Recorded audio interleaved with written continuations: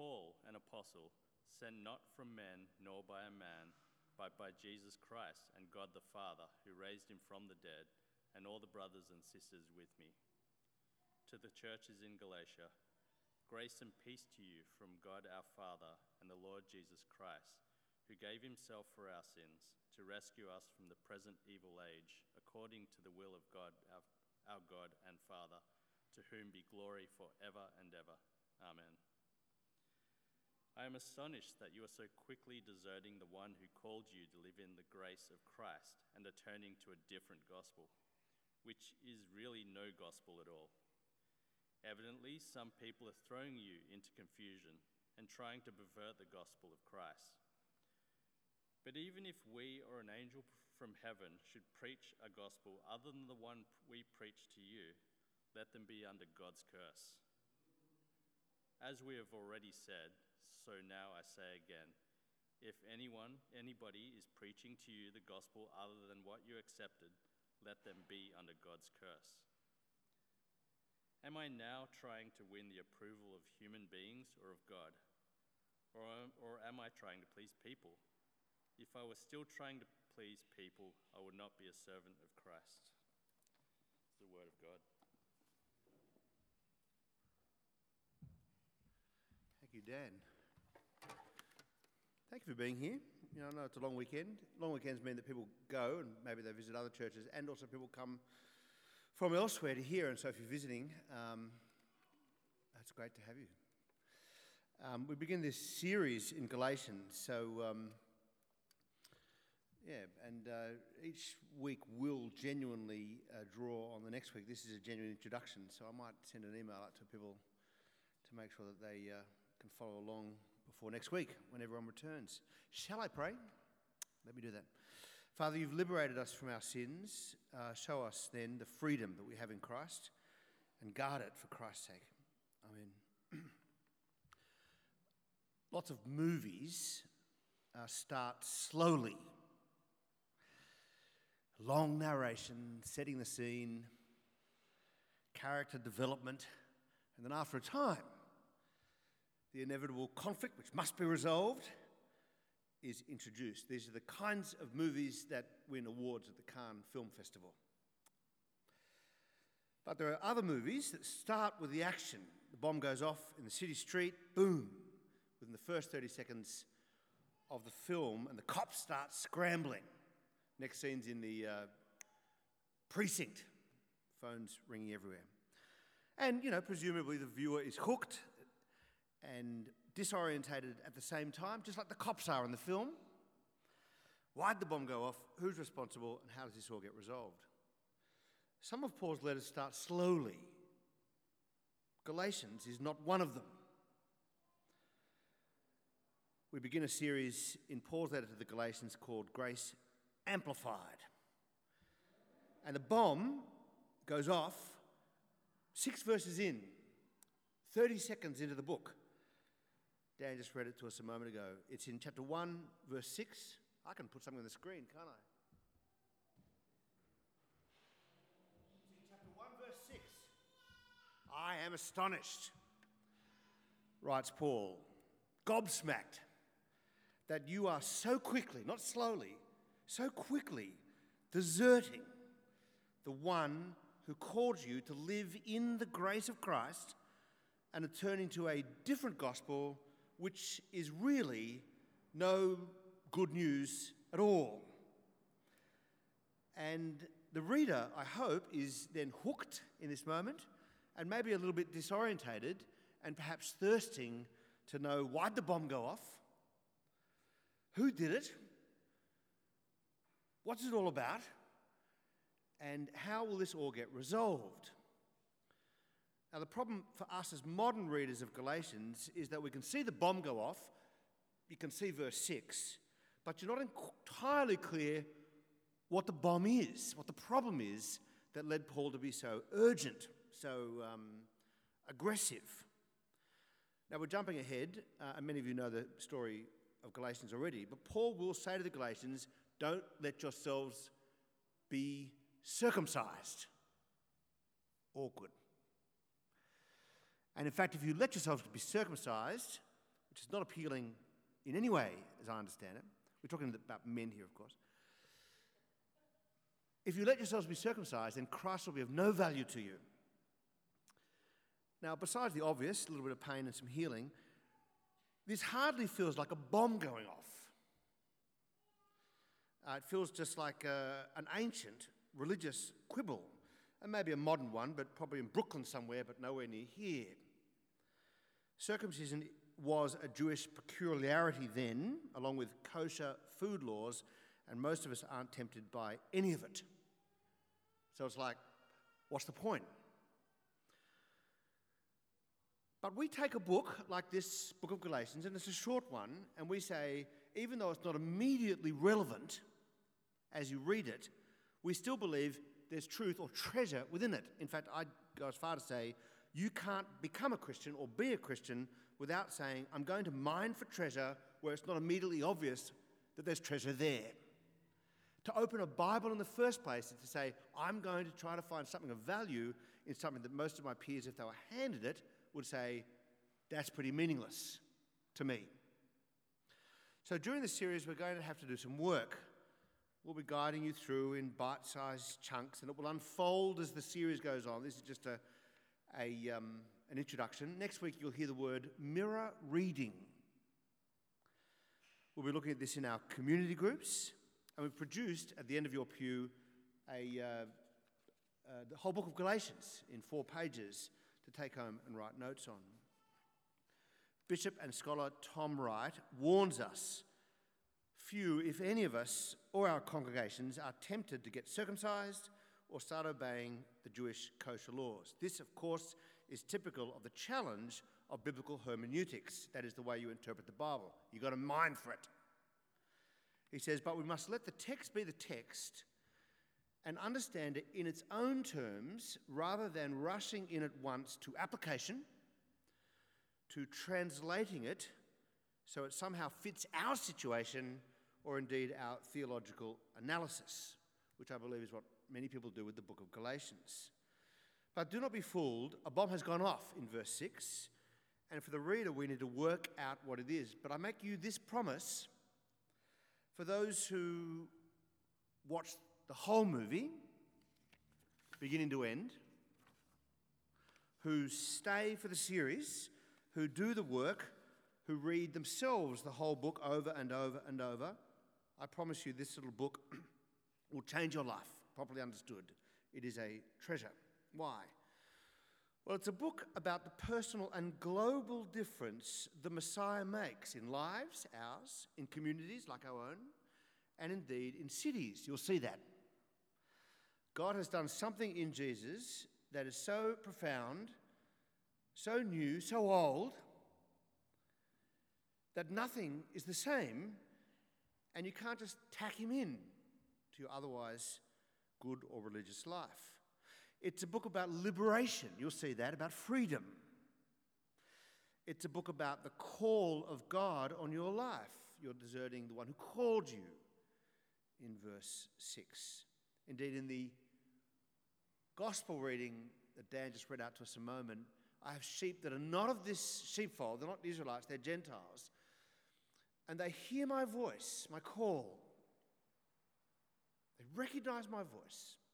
Galatians is about that.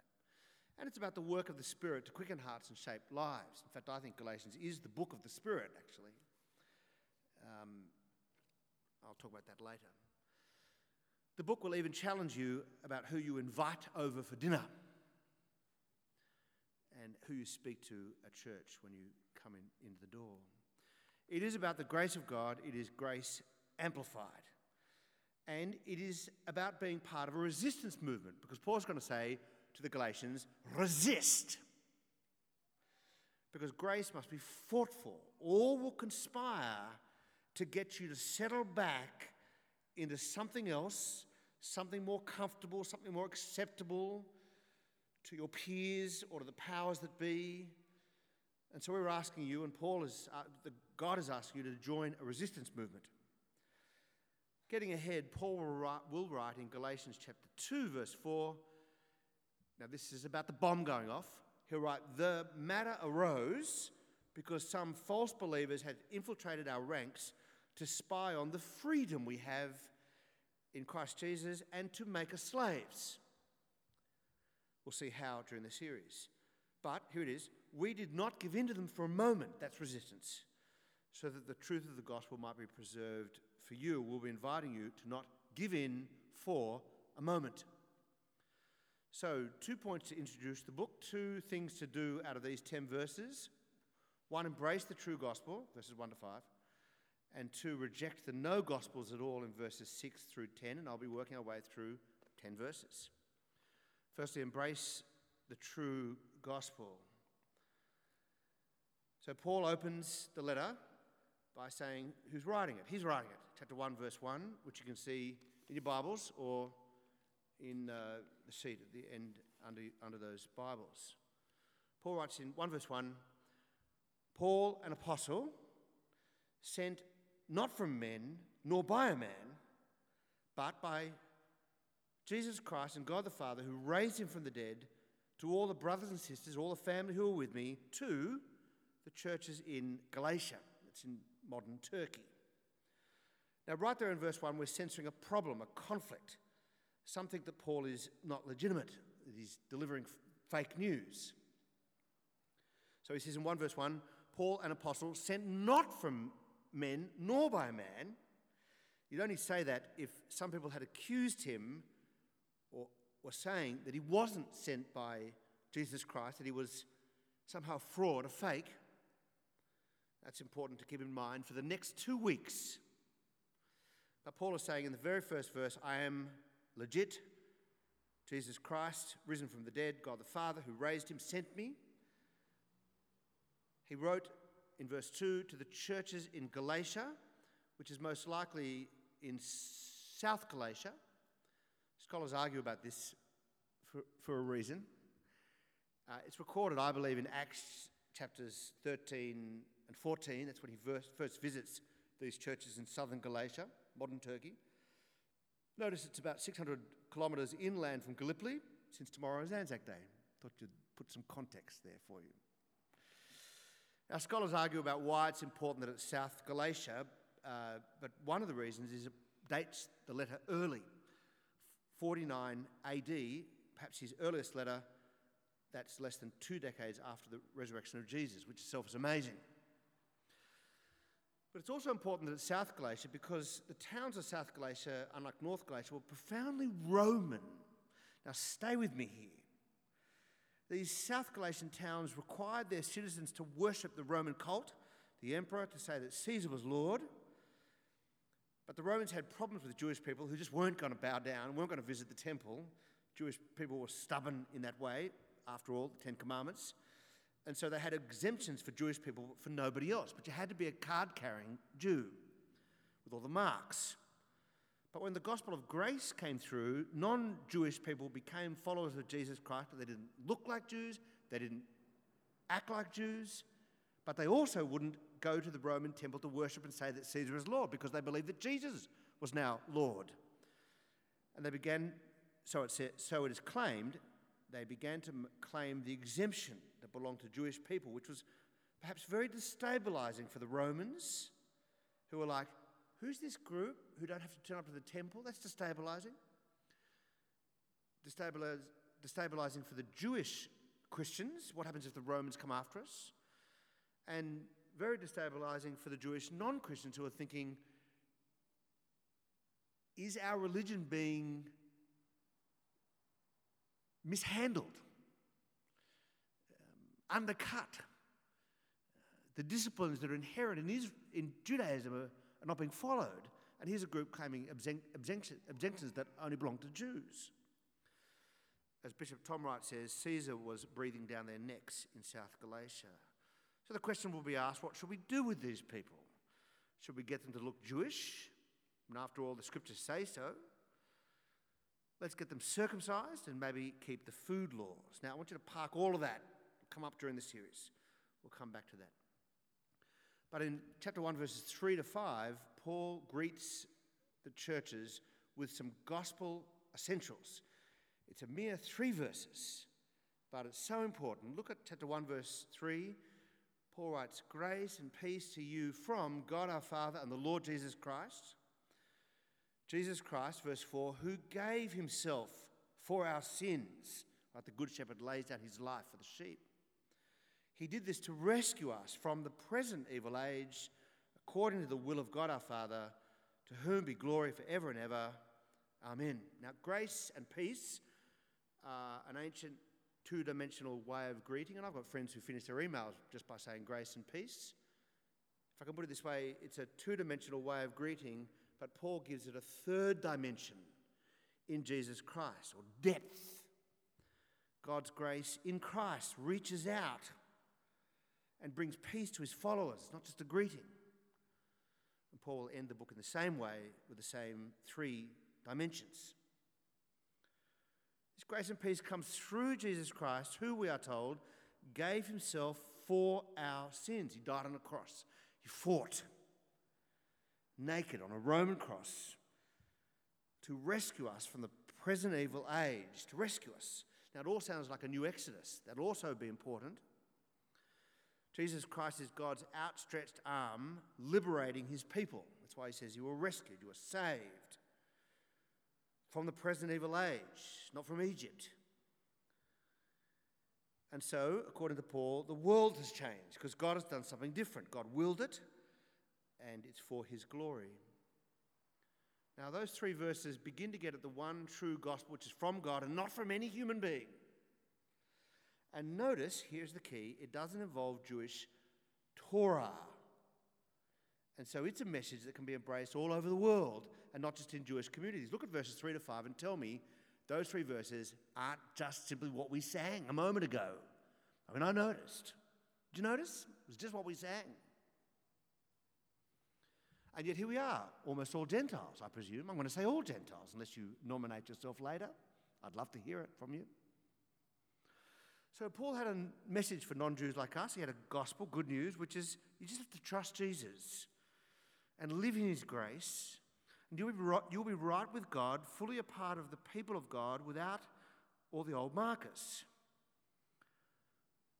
And of course, with that gospel, the Spirit, and with the Spirit, the power to shape a life, Paul will call this work the fruit of the Spirit in your life.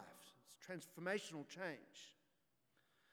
And because of this, the gospel traversed the world, as you can imagine, right here to us today. A little while ago, I was at a wedding reception, and, and hors d'oeuvres came around. Is it hors d'oeuvres or hors d'oeuvres? Thank you. An hors d'oeuvre came around, and the hors d'oeuvre was a prawn wrapped in bacon. And I ate it. And you might say, well, congratulations. Big deal. Was it tasty? Why, yes, thank you for asking. Very tasty. Why do I say that? Because here's the thing to know. If you were living in the first century, that prawn wrapped in pig is a rabbi's nightmare. But here I am, a Gentile follower of the Jewish Messiah, and I am free. And I thank God I'm free. Because I like my cheese and bacon burgers. But it's much more than that. It's got depth. Christ gave himself for me to rescue me from the present evil age. He forgave me without me having to subscribe to what Paul calls works of the law. Now, Paul's primary concern in South Galatia is that they embrace the gospel and indeed fight for it, and I'm asking you to do the same through the series. Because there is pressure then and pressure now to give it up in the simplest of ways and even for understandable reasons. Like, for example, the Romans will be nicer to us. Less chance for persecution. And what about the Bible says so? And head office will be happier. But here is the gospel. Grace and peace to you from God our Father and the Lord Jesus Christ, who gave himself for our sins to rescue us from the present evil age. Grace is the key. Living in grace is the key. Grace is everything. And to distort that gospel is to breathe carbon monoxide instead of oxygen. It is to drink sewage instead of spring water. It is to be enslaved all over again, Paul will say. In fact, so clear is Paul on this that he says indicating the presenting problem, he'll say, as for those agitators, the hired hands, the ones who came after, I wish they would go the whole way and emasculate themselves. Ouch. Classic Paul. 1, embrace the gospel. 2, reject the no gospels at all. Now remember the bomb going off? Let's spend some time in 6 to 10. He says, I'm astonished, flabbergasted, gobsmacked. I can't believe it that you are so quickly, not slowly, deserting God who called you to live in the grace of Christ. What a high calling, what a beautiful gift. You heard his voice, right? He called you. And you are turning to a different gospel, which is really no gospel at all. And yet really you're deserting God himself, the one who called you. Not just a theological idea, which is the way Galatians is often framed, by the way. You've got to get the right theology, the right thinking. But that's not what's going on here. You're deserting God himself. Why would you do that? Paul here is so passionate, so angry, so like a parent saying, get out of the way, that I wouldn't be the first. And in fact, in the early centuries, they compared Paul to Moses coming down from the mountain in Exodus. This is Rembrandt, by the way. Moses led the people of Israel to freedom from Egypt, but within seconds they're turning back and worshipping golden calves. Moses comes down the mountain and is astounded. Paul here sounds like Moses, liberated not from Egypt, from our sins, present evil age. And he's astounded at the speed with which the Galatians were ditching God for idols. In fact, if the South Galatian theory is correct, we're talking about 1 year between Paul coming through and them deserting the one who called them. Now, we'll learn through the series, you and I could be tempted to do the same. But it's not good news. It's not from God. It is, in fact, no gospel at all. Now, as I said, this is going to require a bit of work, which is why we've produced the whole book letter for you. Take it home and ask yourself as you read through it. It should take you about 20 minutes, maybe half an hour if you read it slowly.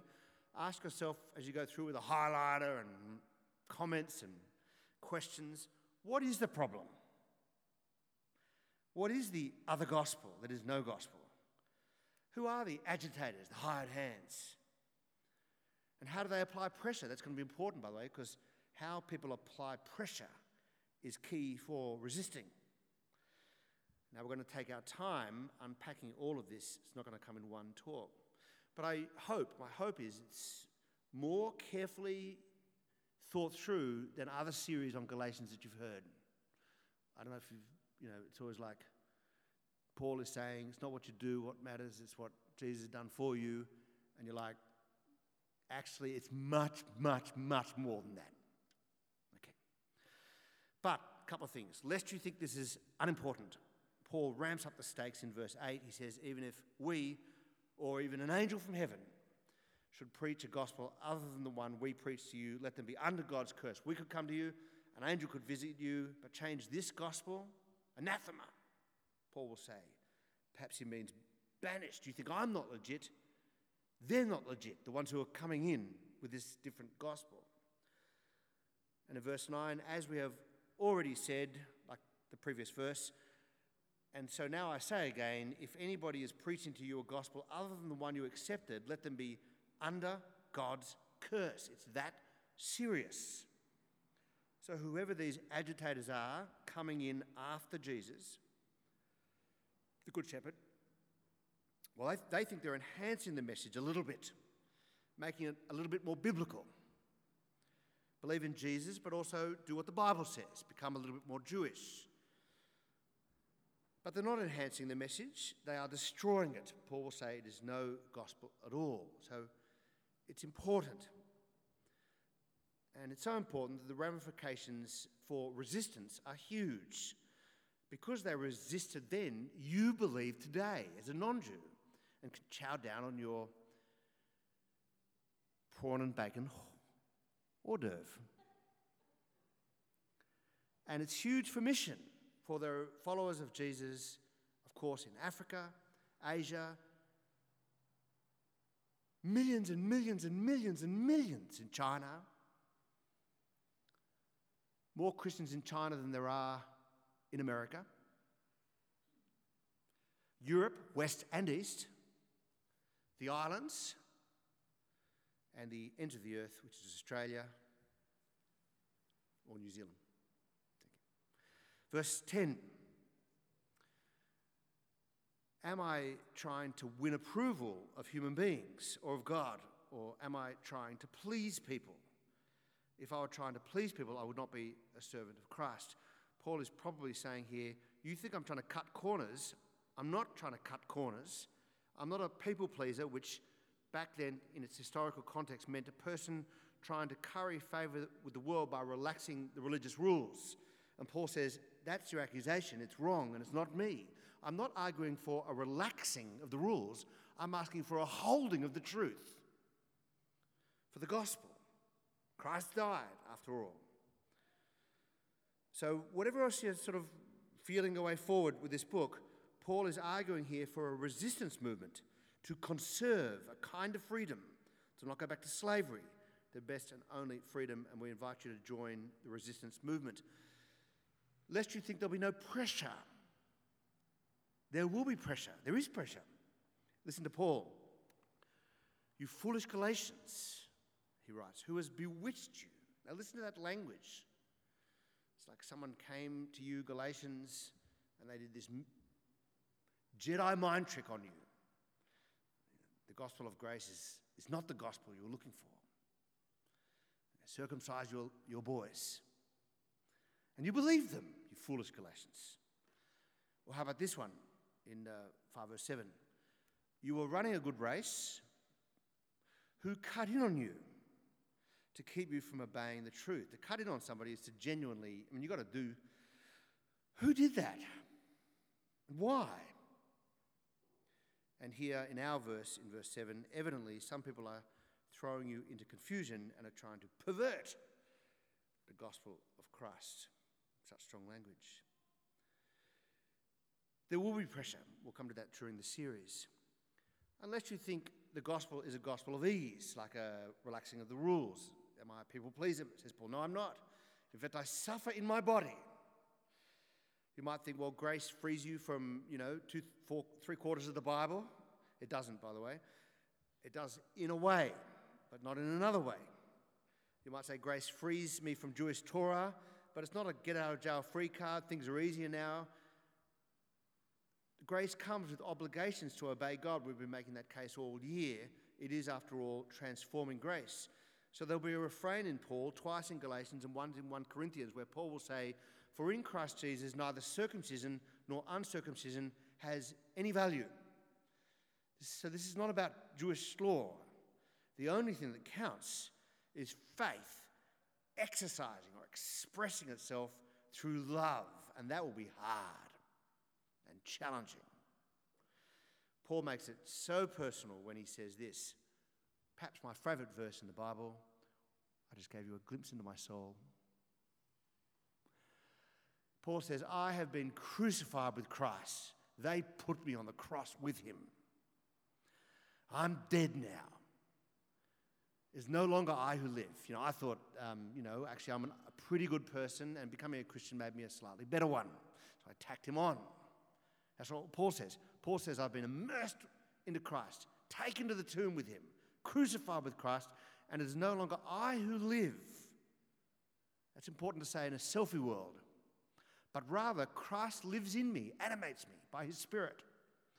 And so he writes, the life I now live in the flesh or in the body, like the one I currently live in the real world, I live by faith in the Son of God, or I live by the faithfulness of the Son of God, who loved me and gave himself for me, taking us back to chapter 1, verse 3.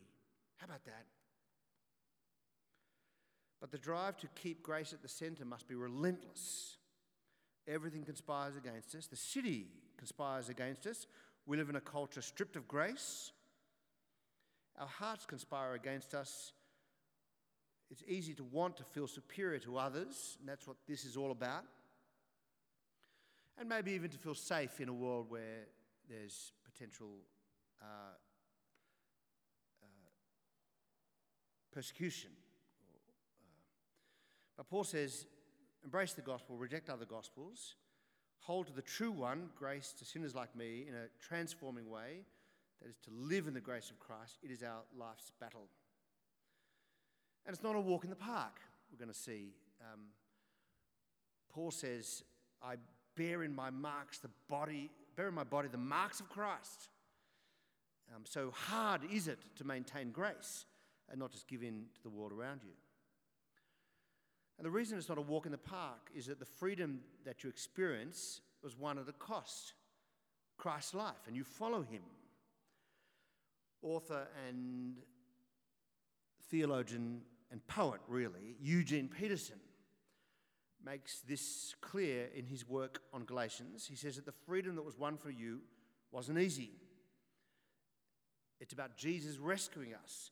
And he writes with characteristic flourish. He writes, there is a freedom possible, but it is not natural. Don't think for a second that because you're human or Australian or decent, that somehow it's natural that God should love you and embrace you and allow you to be a part of his kingdom.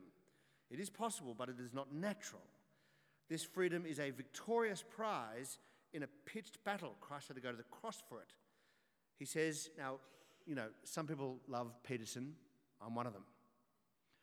Our freedom, he writes, to live does not come out of a quiet Sunday afternoon in meadows fragrant with rows of Easter lilies, but rather out of dark, traumatic agonies marked by Lucifer's plunge from the heights of war in heaven. Peterson loves Revelation.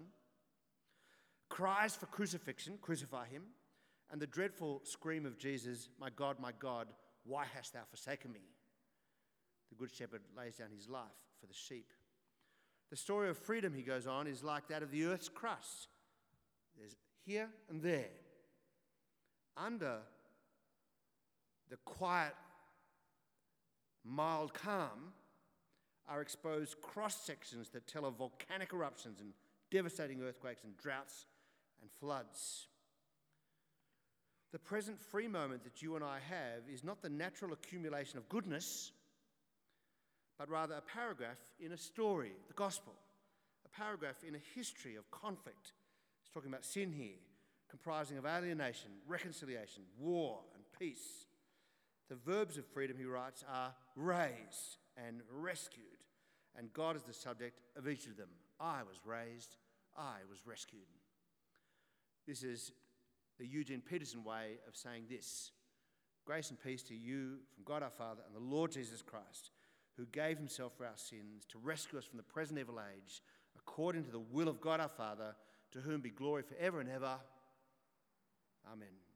There's plenty more to learn in the weeks to come, but for now, take it home and get reading it. Let's pray. Father, it will be easy for us to take advantage of the fact that Christ came, that we have a Bible in our hands, that we are loved, that freedom is possible and forgiveness available. But help us not for a moment to take it for advantage, such that when pressure is exerted for us to conform in with the world around us and to do something that might feel understandable even in the moment, perhaps even for the sake of safety, help us not for a moment to give in. Help us rather to join the resistance movement, fighting for grace as Jesus himself fought for us when he went to the cross, died for our sins to rescue us from the present evil age. We delight in him and in this gospel. May this gospel transform our lives as we live in the grace that comes from Jesus Christ our Lord, in whose name we pray. Amen.